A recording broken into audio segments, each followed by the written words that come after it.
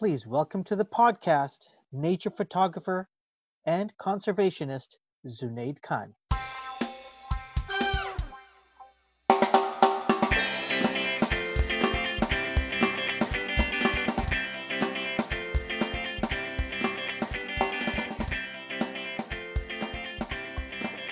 Like so many people, everyone's lives have changed to some degree. I am interested in how yours has changed because you have a different sort of life than when we first met. Yep. But tell me, past 3 months, how you been keeping? The strangest part is I'm actually spending less time in nature, which is a little bit more frustrating. Okay.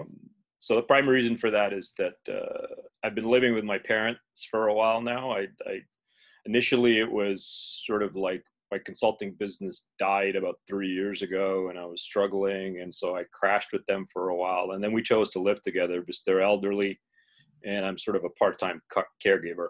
Sure. So I've reduced my exposure to people primarily as a protection measure.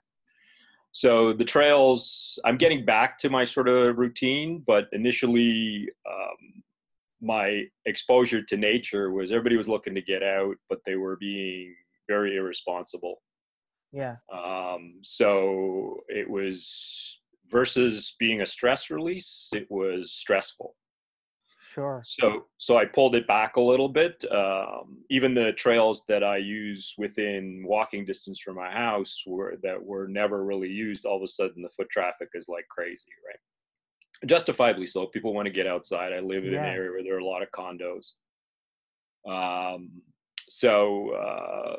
But it's beyond that, I mean, I got laid off. I took a part-time gig to help fund the photography and pursue it as a full-time. I got laid off because of COVID. I haven't been on I'm up until maybe a week ago, I wasn't on the TTC since the end of March. Yeah. And it's my primary means of getting around the city. So I'm only shooting within anything I can walk to. Yeah. I bought a bike so I can go a little further afield. The TTC still makes me rather nervous. So the mask rule that kicks in July 2nd will be a little easier, but confined spaces are really hard to control, and not everybody is really doing what is necessary. So it's a little disconcerting, but hopefully people will listen and start to play ball. Yeah. It's been weird. We're fortunate enough not to need the TTC at this time. Knock on wood, I'm able to work. My wife and I are able to work from home. Obviously, our son, he's 14 now, is able to obviously stay here. But we're nervous about. We're thankful in a way that he doesn't have to go back to school physically, right, until September. But we're also nervous about that because we're not sure where we are going to be as a city or as a country in terms of battling this and solving this pandemic. Yeah, and the other thing is, fall is where we got to worry about the combination with the flu season, right? So we don't know, so it's something to consider. As part of my responsibilities for the board, I look at, for TFN, I'm looking at what the city and the provinces is putting out basically daily, right? Of course. So we shut all our programs down. Our biggest one is our walks, and you couldn't do the walks, right? So you got to be responsible. We have a lot of elderly members. So it's quite interesting to see what's happening. I'm glad they decided to open regionally because some areas are the caseload is better than others, and unfortunately, Toronto and Peel are still problem areas. So yeah. I mean, we live in a dense there's dense areas in the city. Yeah. And obviously there's a higher risk involved there versus somebody who lives on the Manitoulin. Right? Yeah. It's behavioral too, though, right? like I think in the city, there's some aspect of it that although you have the density issue, there is also, you know, how certain people are looking at the behavior. I mean, looking at the pandemic Hmm. and their reaction to it, the impact on their lives. Like some people that can't work from home Yeah, and have to keep going to work. yeah, Um, and so you have these areas where either where they live or where they have to travel to work, where you know it's harder to it's taking longer for the caseload to go down because they're still at risk, right? of course, of course. How are your parents doing? They're doing well? They're good. The stress has been tough, and they have some health issues, Yeah, and so I bought a once the masks I bought came in, I was a little bit more comfortable with them going out. So sure. they go out for walks. You know, with the bubble opening, once we figure that out with my brother and his kids, their state of mind will skyrocket, so they'll be able to see the grandkids, right? Yeah, And actually hug them and stuff versus just FaceTime. So, but yeah, they're hanging in there. true, true. So listen, when Zunaid, when you and I first met, you were in the media space. Yep. Ad Um, tech media. Yeah. yeah, and now you're growing a beard, taking photographs of birds and wildlife. Tell me about this transition. Yeah, so I actually tried the photography many years ago. I picked up the camera and put it down. This is the third attempt, Okay, and it's stuck. The first time was in the .com days. I gave it a shot, okay, flush with cash and you know, other people's money. yeah, yeah, And you know, my first big payout, I bought like the first Sony CyberShot camera ever produced and started shooting, but put it down because I was in tech. You know, I was trying to be that tech entrepreneur guy, yeah, try and be like very rich, whatnot. sure. And then I've tried it a couple other times. You know, the beginning of the smartphone era, I tried it. Okay, But the decision to leave was predominantly around health, both mental and physical. So okay, um, my time in media got more and more toxic and tech. So there's a multitude of factors that sort of started the journey and why I wanted to leave. mm-hmm. Sort of like didn't like the work anymore. Didn't like where tech was and where media was. The racism in Canadian media Huh. was an aspect, not the primary, but it was an aspect of it that I just couldn't keep, you know, not saying anything about, you know, Islamophobia. I mean, I worked for Sun Media and Post Media, so there Mm. was a lot of that stuff that I would see or hear, and eventually, it kind of the last media gig was Post. Okay. And I used to be nauseous going to work every day. The stress was getting to me. I used to throw up. Wow.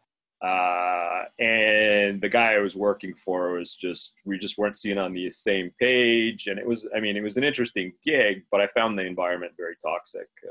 Even for a digital side, I thought it was weird. I'd never kind of experienced it before. Wow. Um, Hmm. and then, you know, they're run by a hedge fund, Yeah.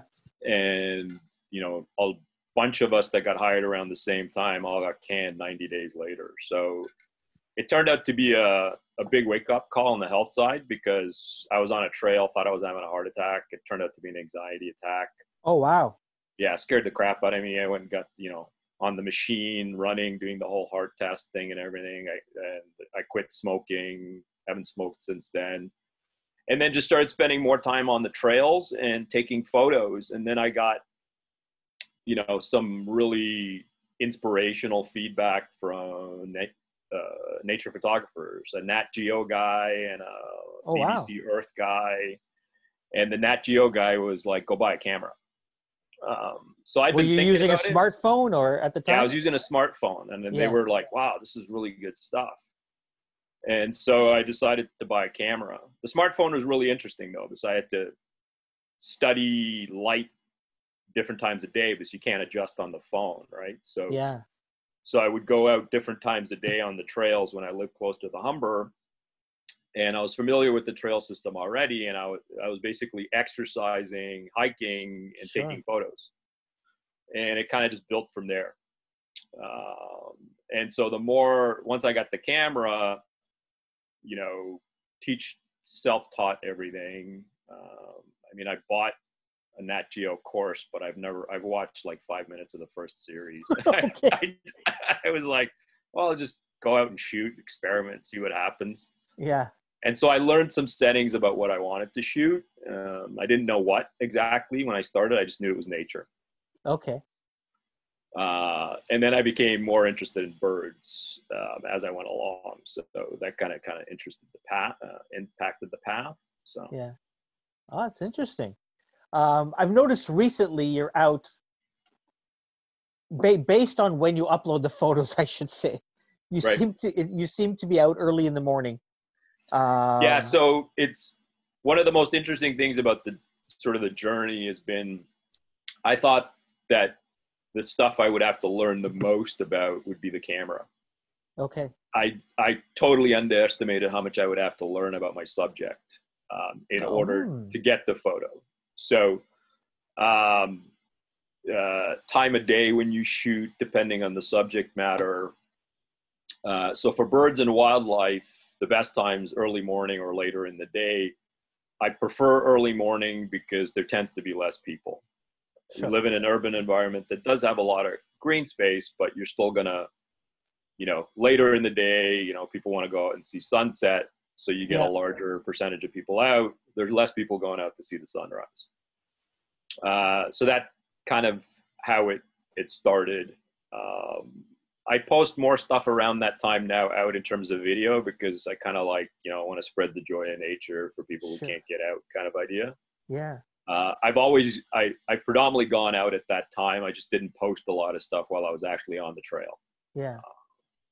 So that's kind of why I go more in the morning, especially since the pandemic, because even in the pandemic, I'm still running into more people I would typically run in in the morning, because they're sort of with the same mentality. If I can get out earlier, there'll be less people and I can get my exercise in. So, yeah. And it leads to more people, but it's still enough where, and I have the ability to navigate. I mean, I hear people way before they're even aware of my presence. So, I have friends and, some of our family think that my senses have actually improved. Oh, really? In my ability to pick up sound. I think it's more about what you identify and focus on, right? So I'm listening for bird sound. Like I started on the trail. When you started on the trail, I listen first, and then so as a result, I can pick up bird sound 500 yards away. On some birds, I know exactly what that bird is. So human sound in nature is actually even easier because we make so much noise. We're clumsy for the most part. So sometimes I worry about, I have to actually make noise so I don't scare the crap out of people, right? Because let them know you're there. yeah, because I'll step off a trail to give them room, and I've startled some people. So I don't want to be like scare the crap out of someone with something full camo and yeah. So I've seen your photos and I'm like, okay, he's not, and I sort of imagine what you're doing to capture that. Right. And most of the time I'm thinking he's standing still for hours trying to get some of these shots. And the shot that I'm seeing is probably one out of 50 shots he's taken of that same bird. Right. And it's weird because you're probably in the mentality of slow down. Why is everybody rushing? Yeah. And I'm like, I got 20 minutes until my next call. let me run outside, do a quick walk to the pond and back, sort of thing. Right. Tell me about your process, I guess, when you finally capture a great photo or a series of great photos or videos. Tell me about that process of how you finally capture that. Yeah, so it's really interesting. A lot of nature photographers, I shoot differently for most, Okay. to be honest. A lot of nature photographers are stationary for much longer periods than I am. Okay. And the reason this happened is sort of the way I developed shooting as I was exercising and hiking.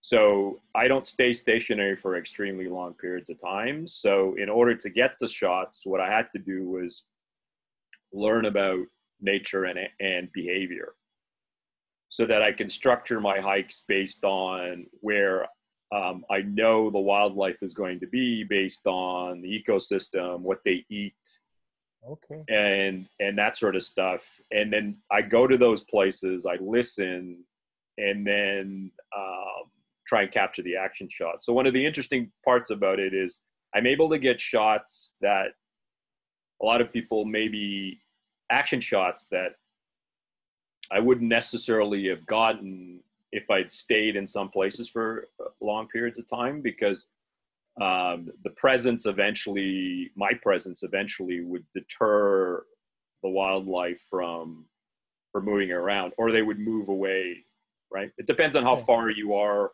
if you have the ability to set up a blind, and it depends on where you're shooting, right? Within an urban environment, some of the wildlife gets used to us, so we become background noise. Okay. But some of the stuff that's a little bit more intriguing to shoot, like during migration periods, they're very skittish with humans because they're not in that particular area. They're not used to our presence, so they're kind of just moving through, feeding. So in order to get them, you want to minimize your impact. You don't want to cause stress on the bird. It's kind of part of ethical nature photography that I try to follow, where minimize your impact. Don't add too much stress, get the shot, and then move along, right? So in order to increase the opportunities of potentially capturing some pictures of birds that I might be looking for, you need to understand the habitats in which they're going to be and how they move around those, where they would potentially nest, what they feed on. And then it's just timing, going back to the same places over and over again. Okay. And with some species, depending on the type of year, tracking them all around the city in order to get a sense of where you might be able to get the kind of shots I'm looking for. I mean, when I first started, it was like, holy cow, can I get a picture of a bird? Oh yeah, I got a picture of a bird, right? And now it's like, study the behavior, and so I could take a lot of shots just to study behavior. Like, it's not about getting the shot. It's to study the behavior. And then I look at them afterwards and I go, okay, they do that. Like a woodpecker, for example, when it goes into the tree, when I thought, okay, they just they're just banging into the tree straight, but they actually do this turn to make the hole wider. So if you're paying attention, you can get a shot where you see the beak in the hole with the head turned where the eye is exposed, and you get this really great shot, right? But if you're not studying the behavior, you kind of miss those things, right? So some of it I got just from like, hey, I looked at shots and I go, holy cow, the head's turning. Wow. So it depends. Like I go in bursts if I'm trying to figure out, so I'll shoot 500 shots in a hike. Yeah. And then I go through it and look at, stuff that I might have missed when I'm shooting, because I don't look at the camera when I shoot, because when I first started, if I looked at the camera, I would miss stuff. So I stopped looking at the camera. So I shoot and look at everything later. Okay. So I move around now.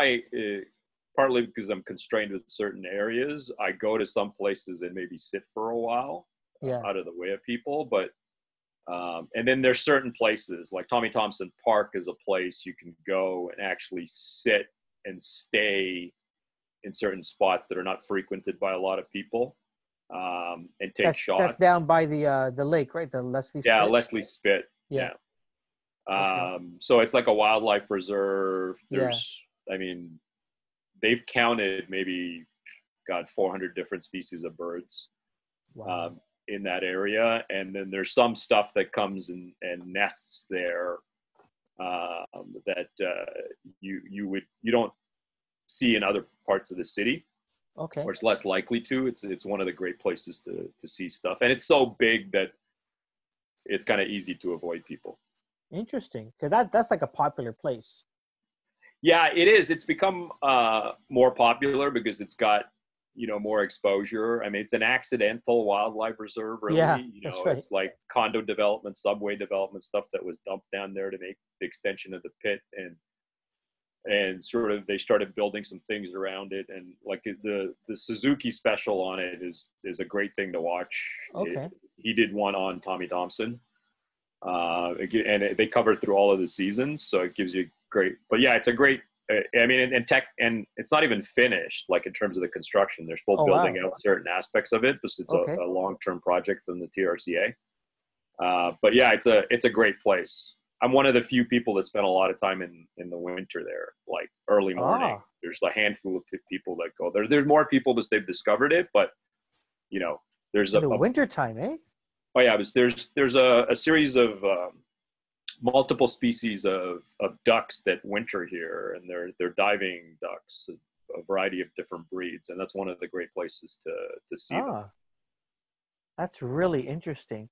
Um, I'm fascinated by. Actually, let me ask you this question. Mm-hmm. Um, I don't know the conversations that you hear, but one of the things that obviously I'm out more uh, in my neighborhood at least Right. at different times of the day, morning, afternoon, evening walks, and so is a bunch of other people that I talk with often, and we're wondering, are there more birds now, or are we observing more because we're actually outside? So Yeah, so it's actually depending on the like when the pandemic first started and the lockdown first started, it was spring migration. So there were actually more birds, but people are out more and spending more time in their backyards, so they're actually seeing things that were already there that they never noticed before, right? yeah, So there's a park, I'm close to Earl Bales Park, so I've been spending a lot of time in there, but if there was no lockdown, it's not a park I spend a lot of time in because I go other parts of the city. It's my local, so I go there when I'm too lazy to go anywhere else. Um, and I noticed things that I knew were there because I heard them, but I never saw them. yeah, That when there were less people in the park, those particular birds or other wildlife like deer and coyote would move more into spaces we previously frequent. So they were kind of taking the green space back, right? yeah, So there is an increase in wildlife moving into spaces we were previously occupied. And since it happened around spring migration, people were probably seeing a lot more birds than they would be around any other time of year other than in fall. yeah, But it's predominantly because you're noticing it more because you're out more. You're highly stressed. You're trying to decompress in nature, so you're actually open to more of what's around you, right? yeah, Especially you want to make most of the time, so you're kind of more receptive to the environment, which in one way is good because we have a major disconnect with nature, which is what has led to why we are here with the yeah. Oh pandemic. yeah, that is so true. That is so true. Um, we've got a couple of ponds nearby where I live in Scarborough.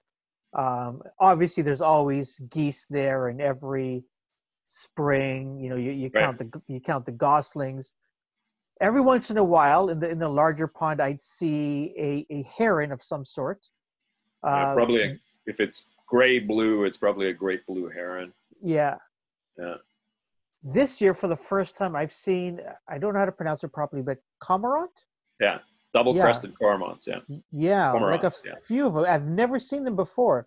Yeah. And then someone had told me they're there likely because there's fish Yeah. Yeah. in the They're fish pond. eaters. Yeah. They come up here. Let's see, early spring and stay till late fall. They Hmm. breed up here. They nest within the city. They nest in Tommy Thompson. It's a federally protected area. Okay. And the interesting thing with them is that because they feed on fish, but they're also very wary of humans. So with the Oh, lockdown, they've been exploring ponds or wetland areas that they've previously avoided because of human activity. So Earl Bales was a okay. perfect example.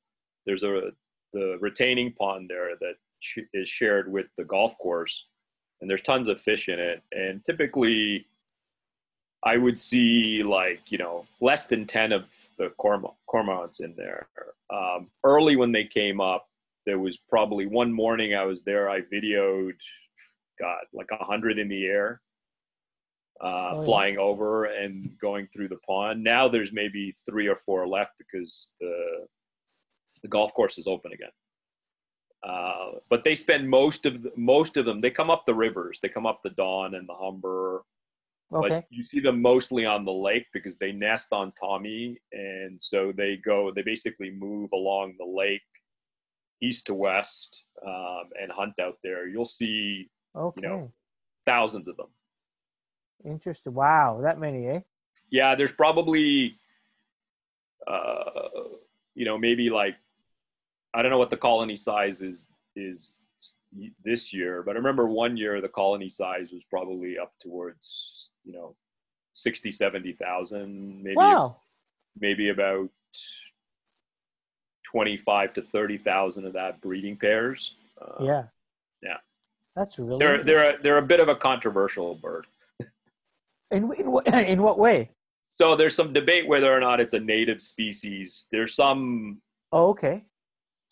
evidence that they've been in this area as far back as the 1800s, but their poop causes damage to trees, so you have to control their nesting areas. Oh, And the Ford government has actually tried to institute a hunting season on in them. this what?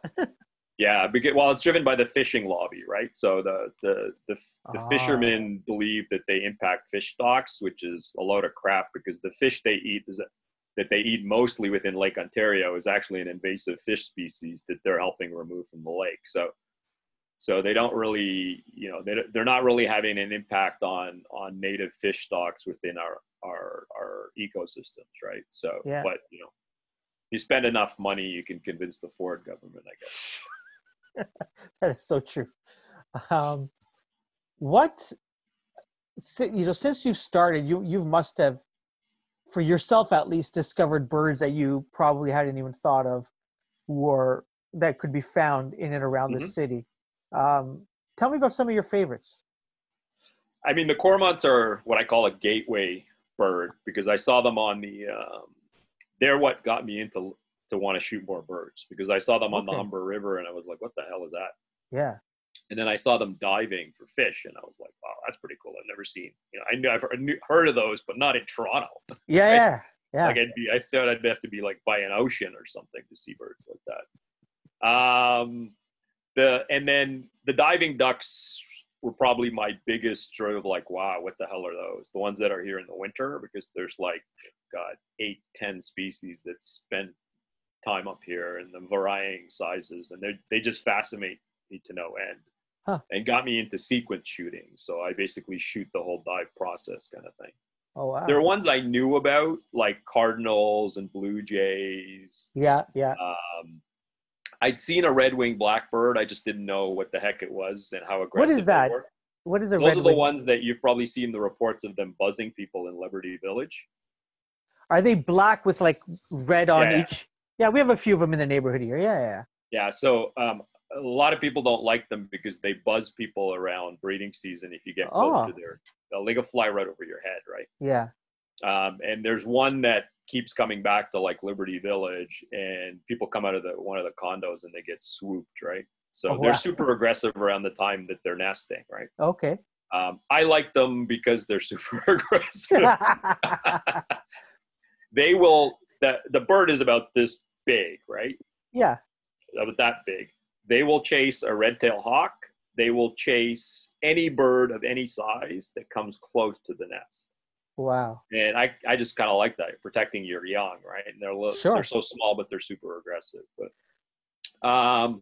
and then herons were birds I knew about, but I'd never really seen. And there's sort of The ones that are more common in Toronto are the great blue heron, the great egret, which is white, which you'll see on the Humber River. Okay. You'll see them in herons. You'll see like in wetlands on the edges of rivers, or close to the shoreline on lakes. Or Tommy Thompson's another place. They breed a bunch of them. The black crowned night heron is another one that you'll see out there. And there's one sort of area of the park where they nest. Yeah, I'd say, and then sort of bird of prey. Like I've always been fascinated with birds of prey, and I didn't realize the sheer number that are different types that are in our city. Red-tailed hawks, golden eagles, Cooper's hawks. And You've got a few nice photos of them on your website. Yeah, so it's pretty interesting because I was going out so much. I didn't realize that they hunt right next to my condo. Oh, wow. So we're on the 27th floor. So I've gotten some great shots just opening the sliding door. So I watch the sky when I'm at home. I sit here at my desk and I'm like, look at the sky. And I'm like, then I run out to the living room to go grab some shots when they're the red tails like this area. There's a building, an office building right next to me that they like. There's one particular corner that the hawks like. Okay. And actually peregrine falcon likes it too. So sometimes I just go out there and look and see if they are around. They hunt the pigeons around here. Oh, interesting. Yeah. So the way you can tell that they're in the area is you see the pigeons going crazy. Was it you whose photo I saw with some bird with a bird? Yeah, pigeon. Yeah. On the perched on a condo. Yeah. That's right across. Yeah. It's from the apartment building across me. I saw the grab. I didn't get a shot of it. I saw it dive down and grab the pigeon, but I got shots of it flying with the pigeon and of it perched on a building across the way. So cool. Yeah. One of the things that I miss about going into the office, our office is at on Yonge Street, just north of York Mills. There's a golf course there. Oh, yeah. Yeah. And so my office used to look out west. And before the golf course, there's like a just trees and, small, tiny forest area. Yeah, there's a ravine system down there. Yeah. And there I have no clue what kind of bird it was, but some sort of an eagle, probably a family of them, and they would just like you'd see them circling, almost like a highway. Those are actually the red tail picture you've seen. Those are probably them because there's red tail hawks that actually nest along the Don River close to the Don Valley Parkway. I mean, close to the Don Valley Golf Course, which is close to where you are. Yeah, that's right. Right, that's right there. And their range can be, like when they circle, can be up to 10 miles, right? Oh, wow. From the nest. So what they do is they circle really high up. Their vision is crazy. And they're looking down at prey, and then they slowly wind down. Right? Interesting. Yeah. And so the ravines are areas that they'll fly over some of the ravines. So the ravines that run off the Don River all the way on both branches. So they circle this whole area up here. That's fascinating. Yeah. So that's the main thing I miss about sitting in that office. And then I'd find myself daydreaming. I'd just be watching the birds. Yeah. That's a good pastime. Yeah. Oh, absolutely. How'd you get involved with the Toronto Field of Naturalists? So I have a friend who we actually started in digital media at the same time. Like we've been friends for like 25 years or more. He was our tech lead. I was the project guy running. This is when we used to call it new media. Dating myself here. Yeah. And we've got these diverse paths to conservation, actually. Oh, wow. And he's the current president of TFN. And when I started shooting, I was looking for a group I could join to learn about nature, specifically native plant species and native birds. And that's what they do. They do, a bunch of walks around So I joined, and then I became interested in volunteering. So at first I did it with their editorial committee, but he's kind of sensed, he was a big supporter of mine when I started the photography, that and it happens with some, not everybody, but once you start to look at nature more, you start to notice our impact more. And if you start to, when the connection is back with nature and the love is there, you want to protect it. So with my photography is now intertwined with conservation.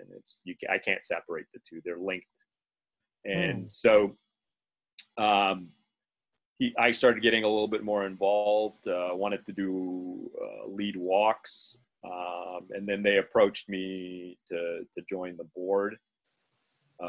So I'm currently the co-VP. I sit on the board. I chair the promotions and outreach committee, and I'm getting involved in other ways. But essentially, I mean, our mandate is pretty simple. It's about protecting green spaces in Toronto, and getting people to explore them. And then once you explore, you want to learn, and we're there to help you do that.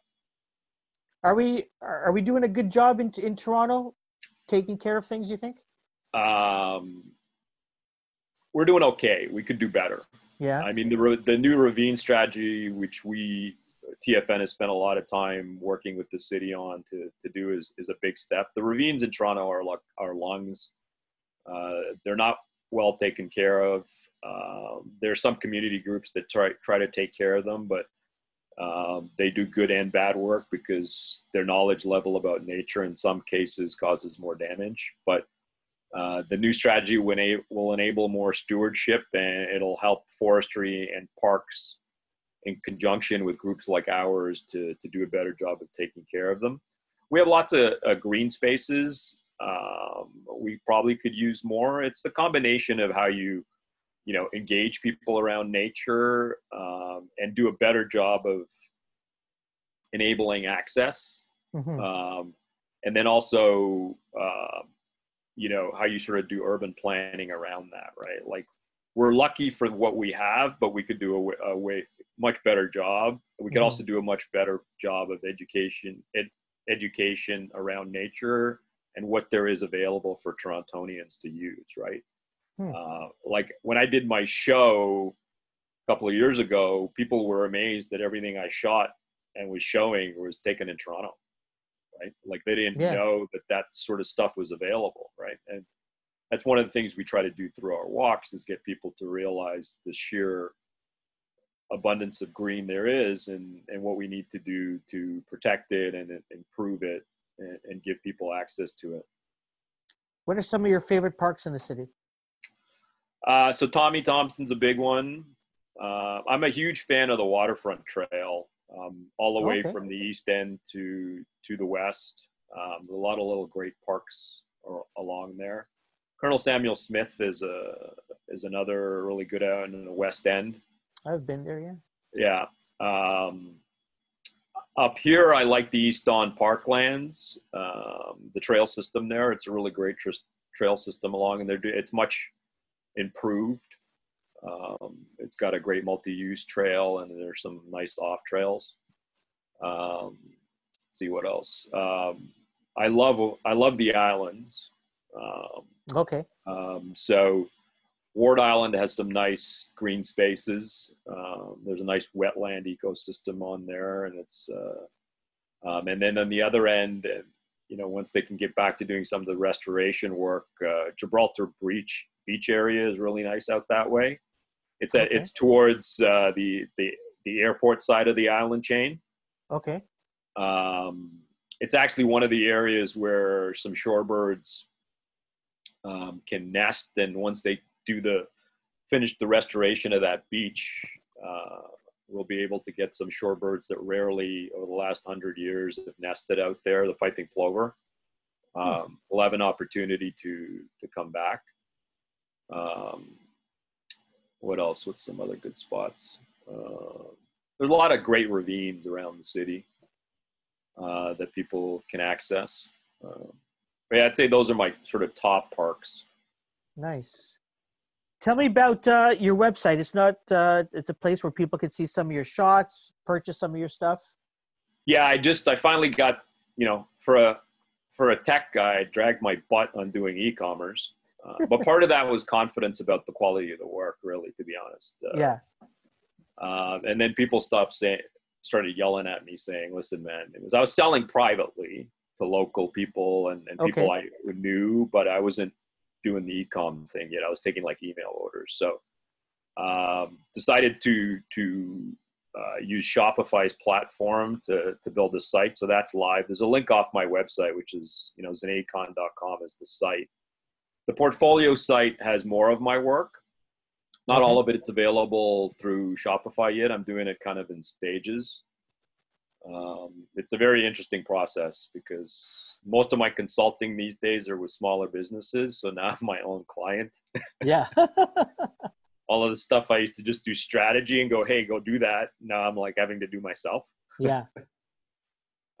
So it's, and then it's also be a little bit of experimentation, right? Like what people like to buy. There's a lot of stuff that I'm trying to sell.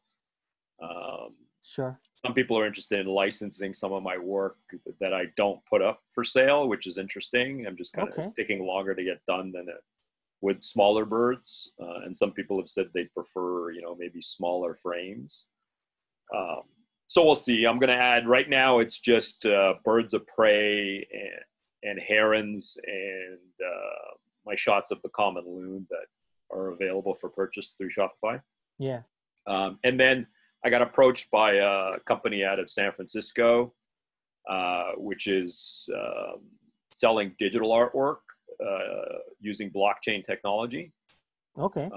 So you can do like, one of the problems with digital is you can have unlimited copies, right? So that degrades the quality or the value of the individual piece. With blockchain, you can limit the number, and each piece is authenticating because it's using the blockchain system. So it's called Maker's Place.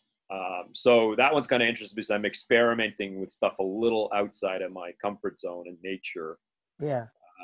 To do like, black and white urban stuff I've shot, some light experiments where the camera's moving as you're shooting. So you get these light effects kind of thing. So for now, that's kind of where I'm at. I've experimented with having my stuff printed on products, and I still do some of that, but I kind of want to focus on the, high quality fine print area. But, I'm just, for my tech days, remembering I have multiple streams of revenue. Yeah. So I'm experimenting with ones outside of the core stuff I really want to do. True. Awesome. Zenad, man, this has been fun. It's been good catching up with you. Thanks, man. All the best. Yeah, you too. Take care.